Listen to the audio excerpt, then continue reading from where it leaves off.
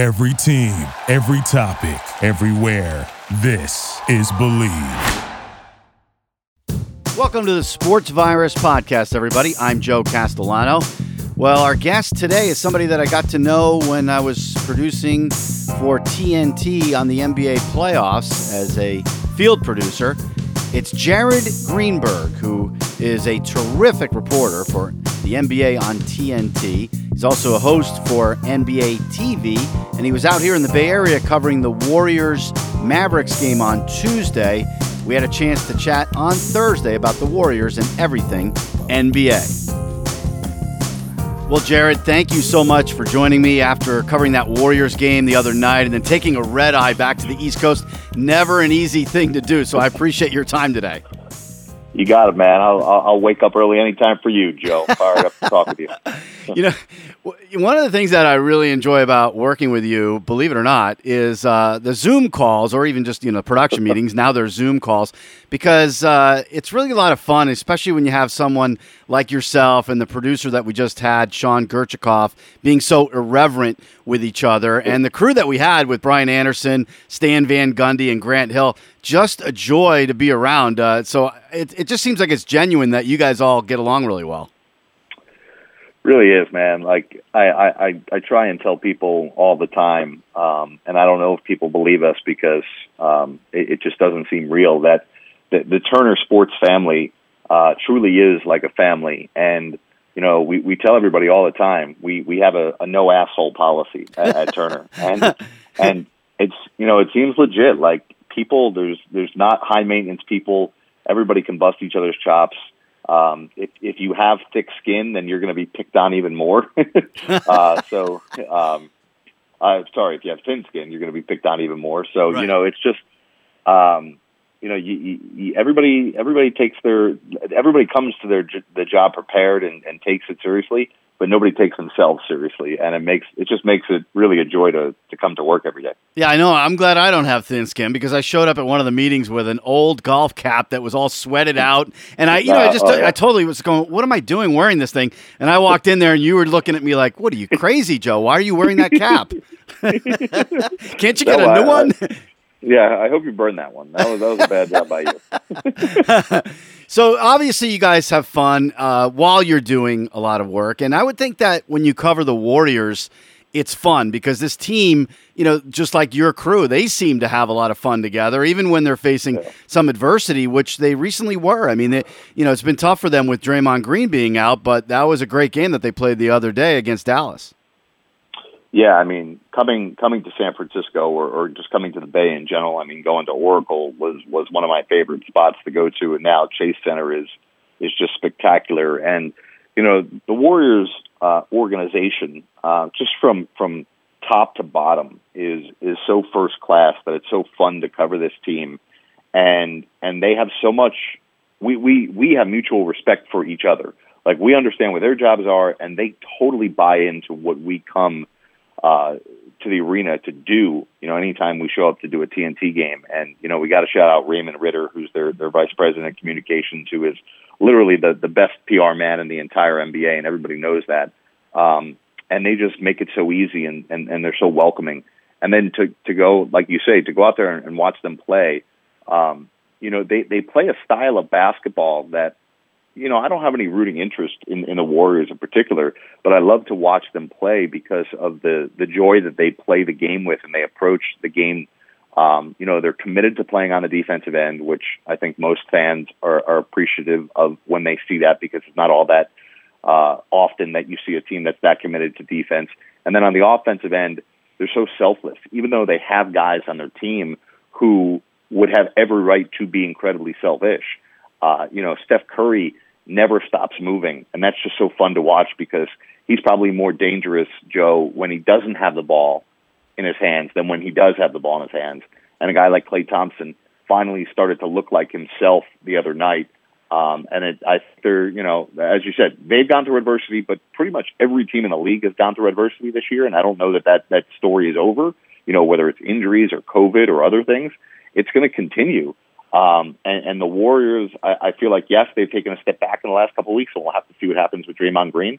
But there's no doubt in my mind they're going to be there at the very end of this season.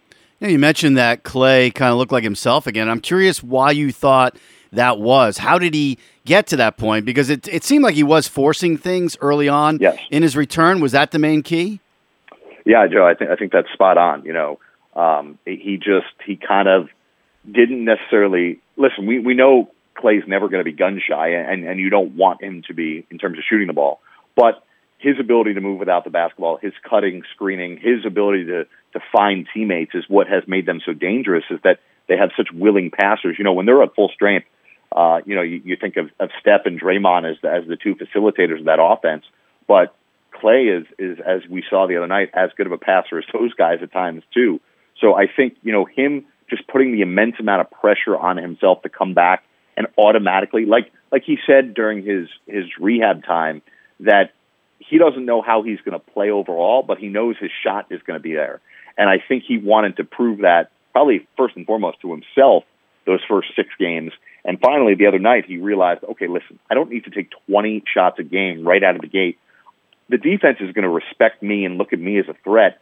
That's going to mean when I'm on the court with Steph that guys like Andrew Wiggins and Otto Porter and Gary Payton and whoever else is out there with them are going to be open. So let's try and get those guys involved and work my way in and slowly but surely find my game. And listen, small sample size, we'll have to see what happens, tonight and then again this weekend. But I feel like Klay Thompson took a huge step in the right direction on Tuesday night. I can't recall him making many behind-the-back passes in his career, and he made 3 of them the other night. And I wondered, when you asked him the question about if he was trying to be like Steph Curry, if you realized that it would elicit such a great answer as he said that, he really was looking like Magic Johnson. Forget about Steph. Yeah. No, he's great. Like, I one of the things I love about the Warriors as a whole, but in particular when I talk to Clay, is like they're just genuine dudes and they're authentic. And he was being sarcastic, but Clay is and you got to remember, going back to his father, playing with the Lakers and winning championships, a lot of Clay's motivation, particularly in the dynasty years with the Warriors, and he was very upfront about this, was yes, he wanted to win championships for himself and for the Warriors. But his goal for a long time was to be able to say he won more titles than his dad, right? And he's done that. So, and then I think for him, growing up kind of with his father being the Lakers broadcaster after his playing days, it was, okay, now I got to catch Kobe, right? So that's something he's always idolized, those Lakers. And so it was hilarious that he said, no, I'll look at my like Magic, but he's just, dude, he is just as authentic and it's just, he just loves hooping, and he's just, sometimes he's going to be sarcastic, sometimes, he's going to be deadpan, but I love it. I love talking to him, man. Sometimes I think fans sort of think that athletes are robots. They're just going to do whatever they have been doing. And with Clay's coming back from the 2 injuries, and with Steph, he's in a prolonged slump. I mean, he really hasn't had this happen, especially in recent years. He's just been so great. So the 3 is not falling for him. What do you think it is? Is it mechanical? Is it mental? What were you able to ascertain about that? Yeah, I think, listen, I don't want to make any excuses for Steph because, I think the biggest thing to take away, and we talked about this on the broadcast a little bit on Tuesday night, is that he's been so, looking like a superhero for so long and didn't look human, that now he just looks human. Yeah. And I think it's very temporary, but I think it's a combination of a couple of things. He's been playing at such a high level. Like, you could make the argument that last year was literally the best year he's ever had statistically, right? And the best year he's ever looked, which is amazing because he's won 2 MVPs, including a unanimous MVP. So the fact that he arguably was better last year, I think, at some point a guy is going to come back down to earth, and maybe we're just seeing that. But then I think when you couple in the other things, which I think could be, layered in as excuses, but ultimately we've got to look at the circumstances, is number one, he's played a ton of games this year without Draymond Green. And if you just look at the box score, you don't necessarily see the value of Draymond Green, but Draymond's ability to play make and play so selfless is what's helped Steph Curry become a 2-time MVP and become the greatest shooter of all time. And then the other part of it, is like we talked about, the pressure of the streak, not the streak, the record of becoming the all-time leader in 3-pointers made. Right. He put so much pressure on himself to try and get that done at home that I think he got him out of a little of a rhythm and a funk. Because, I tell people this all the time about Steph. Like, yes, he is absolutely, without argument, the greatest shooter this game has ever seen.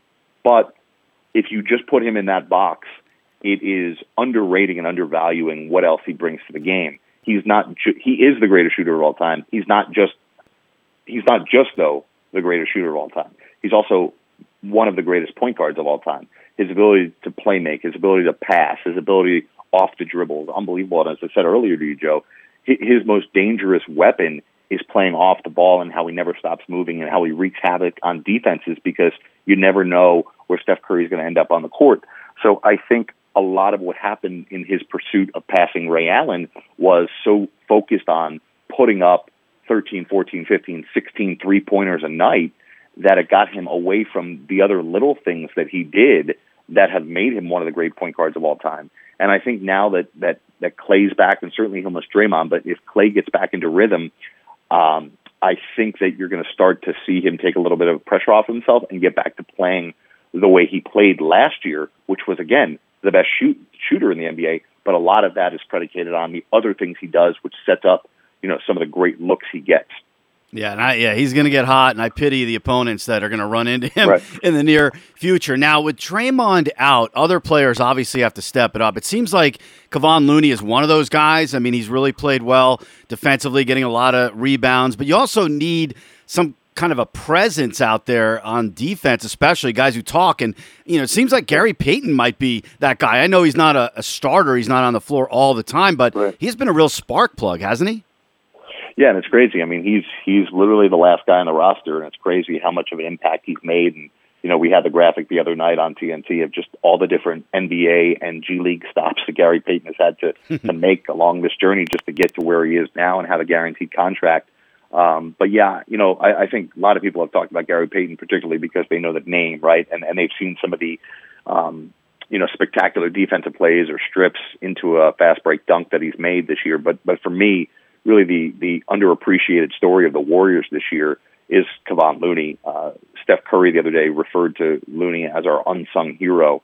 The little things, as you said, the other night he had like a Dennis Rodman type of night. I don't even think he took a shot from the field. He had 0 points, but he had 9 rebounds. He was 1 rebound away from getting double-digit rebounds for the 6th time in his last 7 games. And then defensively, obviously rebounding is a big part of defense, but his ability to go out there competently and guard the perimeter on a switch is unbelievable. And we saw it Sunday night against Utah when he got switched on Bogdanovic with an opportunity late in the game to make a huge shot, and Bogdanovic got forced into airballing a 3 as the shot clock expired. And then on the next possession, Looney grabs an offensive rebound and gets a putback and an and one, and he made the free throw. And all of that just kind of epitomized and was a microcosm of what he's been doing this year for this team. And, I spoke to Bob Myers, the president of the Warriors, about Looney and about when they, first were looking at him at a UCLA and drafting him in the first round. He goes, honestly, we never looked at him as a 5-man in the NBA. At that time, 7, 8 years ago, we were looking at him as a 4, and hoping he could, develop a little bit of a shot. But now, because the way the game has changed over the last, 5 to 6 years, Looney has really looked like a great 5-man in the NBA. He's well undersized, but heck, he can rebound with anybody at 6'8". And I think he is what is stopping the bleeding right now with both Draymond Green and James Wiseman out. If they didn't have the production that they were getting out of Looney on a nightly basis, this team would be scrambling by next Thursday's trade deadline to get a replacement in there, and probably having to cough up some critical assets and valuable assets, whether it be future draft picks or having to trade one of these perimeter players, wings that are so valuable to them, because they would need to get some depth out there in the front court. But now, because of the way Looney's playing, Bob Myers is not in a panic to make a move before next Thursday's trade deadline. Yeah, I mean, they really need Looney to stay healthy. It's funny because you think of all the other players, but, he is so valuable right now. Yep. And, you talk about his development, and Jordan Poole is another guy who has developed really well. And now you've got Jonathan Kuminga, who's 19 years old, and you saw him really have a game where he goes 22 points against Dallas, sort of, a coming out party, if you will, for Kuminga. No, and some of the plays he made, like he had 2 dunks that were some of the best dunks we've seen all year. I mean, just explosive. He needs consistency, and in order to get consistency, he needs time and experience, right? There's going to be some growing pains, right? And I think Steve Kerr is going to start to pull his hair out with this guy a little bit too, because again, he's 19 years old, and we'll see what he does tonight and over the weekend, how much run Steve Kerr gives him. There's going to be moments where he has a brain fart on defense, or he's not in the right place on offense. And that's kind of to be expected, but because of where the Warriors are right now with these injuries to Draymond and to Wiseman, they need Kuminga to play some minutes. And if he could, listen, you're not going to expect 22 points and some thunderous dunks every single night, but if he can be a plus for them and not a minus, he's going to see some important playoff minutes for a team that expects to win a championship this year. An assistant coach came out and said that at his highest gear, he could be LeBron James special. I mean, that's really saying something there. Yeah, I mean, I wouldn't put that on him, but I remember coming into a year before the draft, he was right in the conversation to be the number 1 pick in the draft, and then had a bunch of inconsistencies in the G League bubble where people felt like maybe he's not a number 1 or 2 pick. So he fell to number 7 and fell right in the Warriors' lap to the point where, they didn't have a choice. They had to take him. You couldn't pass up that type of talent and have future regret of letting that type of guy go. When you think about the Warriors and their roster makeup now, it's totally changed from a couple of years ago where, they have guys in their early to mid 30s on their roster who certainly have a window that is not closed, but closing. It's not going to be there forever for these guys. But at the same time, there's so many young players. Kuminga, you mentioned Poole, Andrew Wiggins, and other guys as well. Where Wiseman, obviously, that you say the Warriors are not forced into making moves right now to win a championship or to develop young players. Like they have this perfect roster balance that they are on track right now. And I don't want to, put the cart before the horse here, but they could win a championship this year. And a lot of the guys who play important minutes on this team winning a championship this year could be a part of a championship team in 5 or 6 years on this team as well. That's great to hear out here in the Bay Area. Okay, so you mentioned the trade deadline, which is February the 10th, and there's a lot going on with that. I mean, especially now that we know that James Harden is frustrated and, do they trade him? I mean, there's an opt-out there. Tell us the latest, what you think about Harden and even the whole Ben Simmons saga. Yeah, I totally buy, even though James Harden tried to downplay it the other night, I totally buy the fact that he's frustrated with the situation in Brooklyn. I can't speak to his, whether he likes living in Brooklyn or how he feels about New York City. I have no idea about that. But I can tell you that, he came to Brooklyn for one reason and one reason only, is to win a championship. And he saw a big three with a really talented supporting cast. And now none of that exists. Kevin Durant's out a period of time, which could be significant. Kyrie Irving only plays on road games. And the supporting cast is not even close, in large part due to the fact that Joe Harris, one of the best shooters in the NBA, is out with an injury, and he could miss more time as well.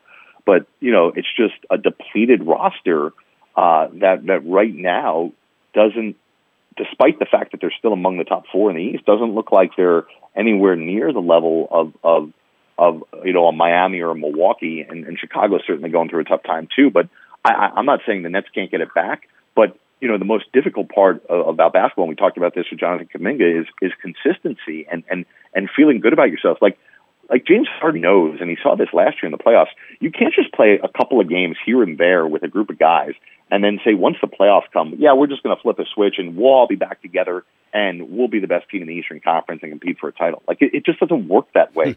Like there's 82 games in the NBA isn't just about selling tickets, right? Like, obviously that's why the NBA has that many games, but for a team to build the chemistry and consistency needed to know what their identity is and how to play and how to win and what to do to avoid losses, like that's corporate knowledge that's learned over the course of the season.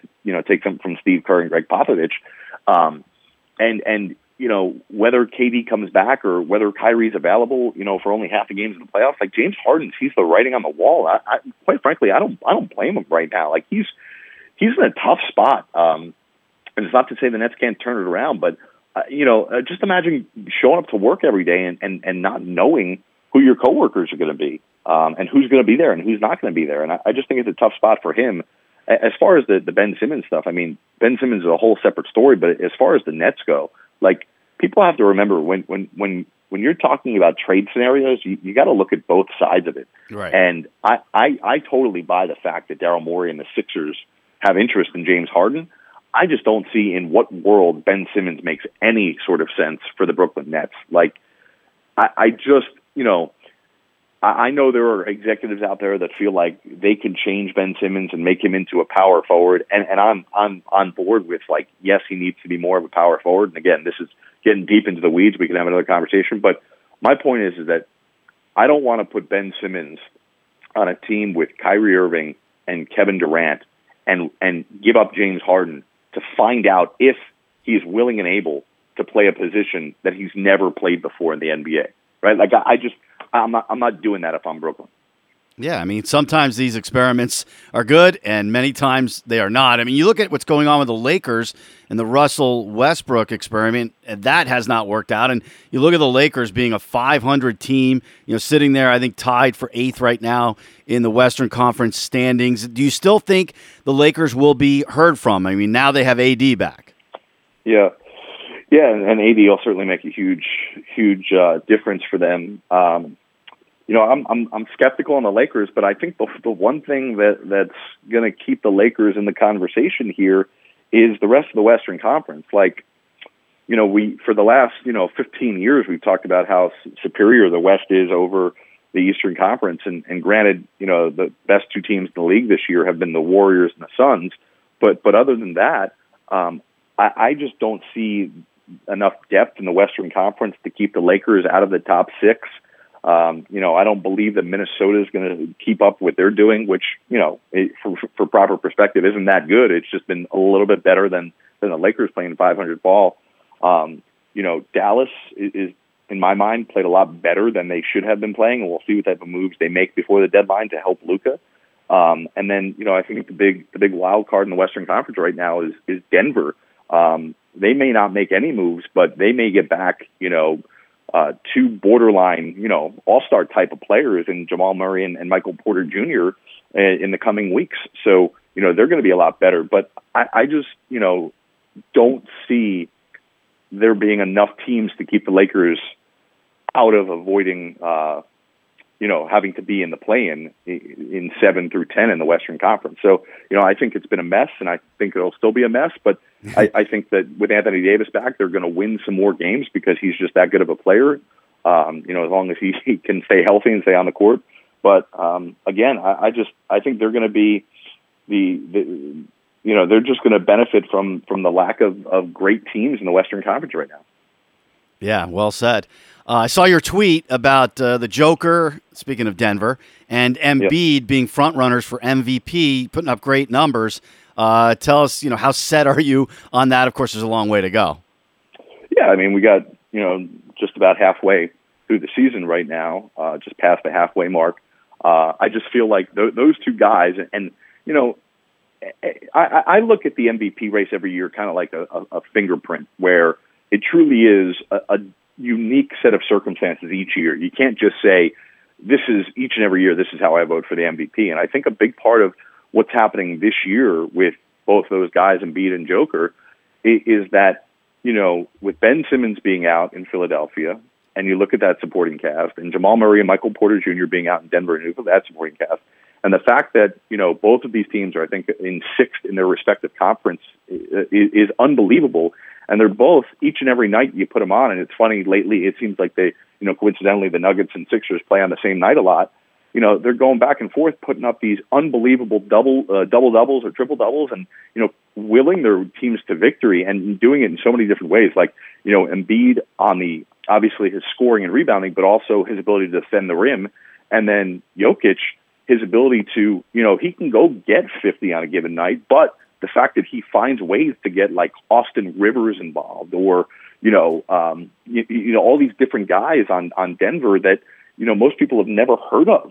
I just think they're running away with it. You just look at, they're both among the league leaders in points and in rebounds. And it's, listen, I still think there is time. I had Kevin Durant as my leader for MVP when he got hurt. And obviously now he's going to miss too much time to be in the MVP conversation, you'd think. I still think Giannis has an opportunity to get into this thing. I have him right in that next level behind Jokic and Embiid. I think LeBron certainly is putting up filthy numbers, and he's willed the Lakers to be where they are, which, you think about it. If LeBron wasn't putting up the numbers where he would be, the Lakers would be one of the bottom 4 teams in the Western Conference right now. And then there's, a couple other guys like DeMar DeRozan who's fallen off a little bit, and obviously Steph Curry's going to be in this conversation, and John Morant. There's some depth to the MVP conversation this year, but in my mind, just past the halfway mark of the season, there are 2 clear front runners, and it's going to be a fun race in the second half of the year between Embiid and Jokic for the second straight year. Absolutely. And I think Steph will have something to say about it when we get through the second half. Yeah. So one of the things that I really love about this new podcast, Jared, is that I get to know my guests a little bit more. And it's funny because you and I worked together for a couple of weeks on the NBA playoffs a couple of years ago.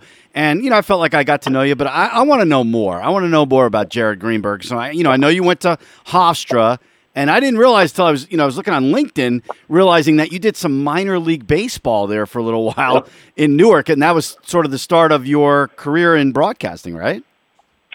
Well, it was the start, I guess, from a professional standpoint. Yeah. I had 2 different stints in minor league baseball, once in high school, kind of working as a broadcast associate for this independent minor league baseball team in Newark, New Jersey. And then when I got out of college, I went back there and worked in the media relations department and then as a play-by-play broadcaster for them. And man, baseball, I tell this to anybody who wants to work in sports, whether it's broadcasting or you want to work in sales or advertising, if you want to work in the, player operations department, work in minor league baseball for at least a year because, you get your hands dirty in every single aspect. I was pulling tarp. I was selling tickets. I was putting the mascot costume on. I was. Well, who's the mascot? Who was the mascot?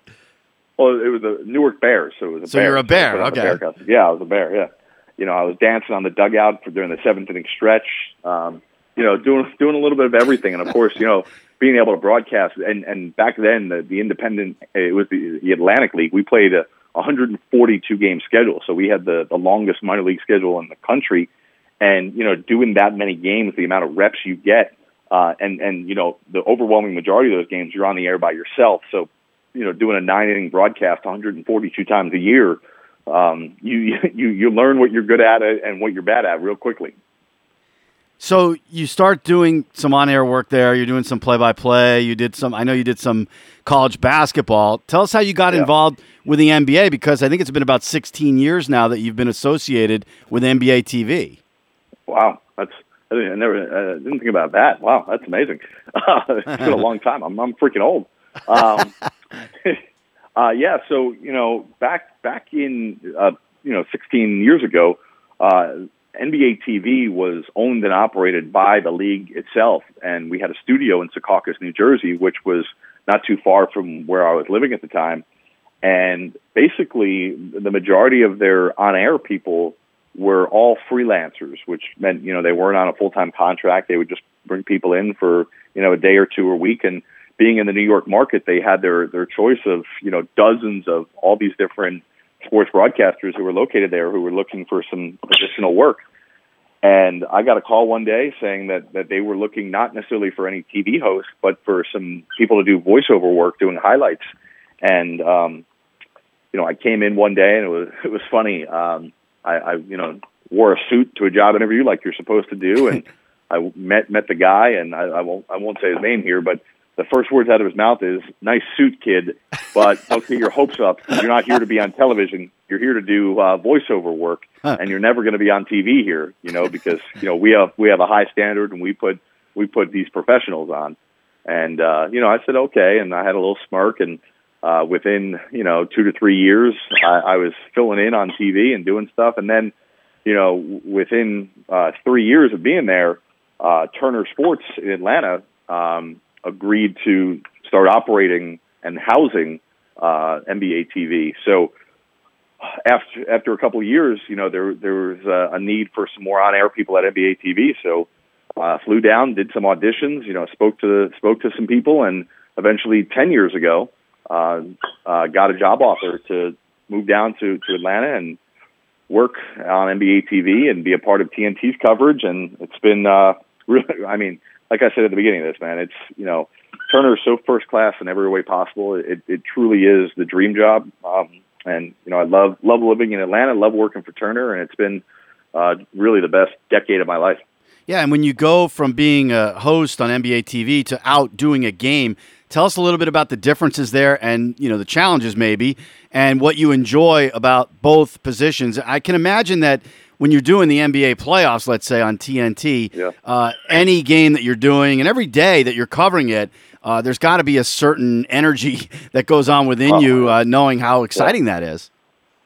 Well, one of the things that I love about working at Turner is the options and the ability they give me to fill so many different roles. So, whether it's hosting a show in the studio or going out to do games on TNT, or, at times in Summer League or wherever to do some play-by-play, it really is awesome where there's not a lot of monotony with getting in a rut of doing the same job. Like in any given week at Turner Sports, I could have 3 different roles that I'm being asked to fill, which I love. But for me, you mentioned the energy at an arena. Ever since I've been a young kid, something, and this is not cliche or hyperbole here, but when I walk into a basketball gym, something just comes over my body. I just get this adrenaline rush, and it happens every single time I walk into a gym, particularly, like you said, in a playoff game when there's 20,000 screaming people and there's a lot at stake, and there's stress on you to because there's a lot of people watching.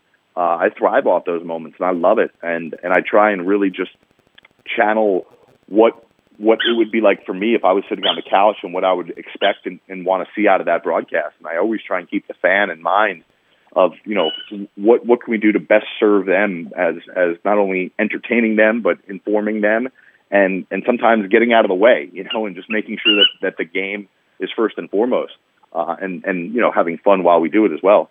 But, there's nothing like that. Being at a game, particularly a big playoff game, I would say last year was some of the biggest games I had when I was doing a second round series between the Bucks and the Nets, and that game 7 that went to overtime, and Durant hit that shot, and his foot was on the line, and then Giannis came back and I had some big moments, and the Bucks advanced to the conference finals. It was just, you can't replicate that type of stuff in the studio. But at the same time, Joe, I love doing studio stuff when we have the ability to bounce around to different games and keep our finger on the pulse of what's going on in the entire league all at once. Those are cool moments for me too. Last thing I wanted to ask you, when I was doing minor league baseball, I think it's such a relaxing atmosphere. A lot of people don't even know who the players are. But when you get to cover a major league team or, like in the NBA, big time players, big time names, and you're first doing it. And I remember when I was with SiriusXM and I first walked into a major league clubhouse and I'm going to talk to, let's say, Chipper Jones or somebody like that. The first time you do it, it's a little nerve wracking. And then it just gets easier from there, I think. How did that go for you? Because now you just seem so comfortable interviewing those top players.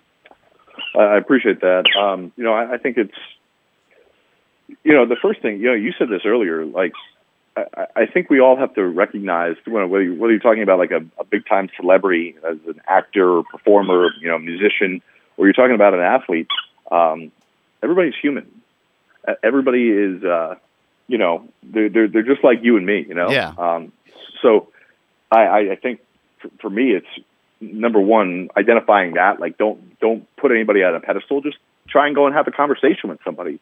And for me, I've been doing it since I've been in high school in terms of covering, being in locker rooms or clubhouses. So I've kind of gotten adjusted to it where it's not a big deal. But at the same time, like I said, I always try and think of the person sitting at home, and I want to give them what they want to see or hear. So, I try and just relax and enjoy the moment and try and do my job, Yeah, well, you're doing a great job, and I Thanks, really Joe. appreciate you coming on, and hopefully we'll get to see each other again soon and work together in the near future. No, I always enjoy working with you, Joe. I know how passionate you are about sports, in particular baseball. So it's great to catch up with you, both in San Francisco and here on your podcast. That's NBA on TNT reporter Jared Greenberg. Join us again next week for another edition of the Sports Virus podcast. For now, I'm Joe Castellano from thesportsvirus.com. Thanks for listening on the Believe Podcast Network. Thank you for listening to Believe. You can show support to your host by subscribing to the show and giving us a 5-star rating on your preferred platform. Check us out at Believe.com and search for BLEAV on YouTube.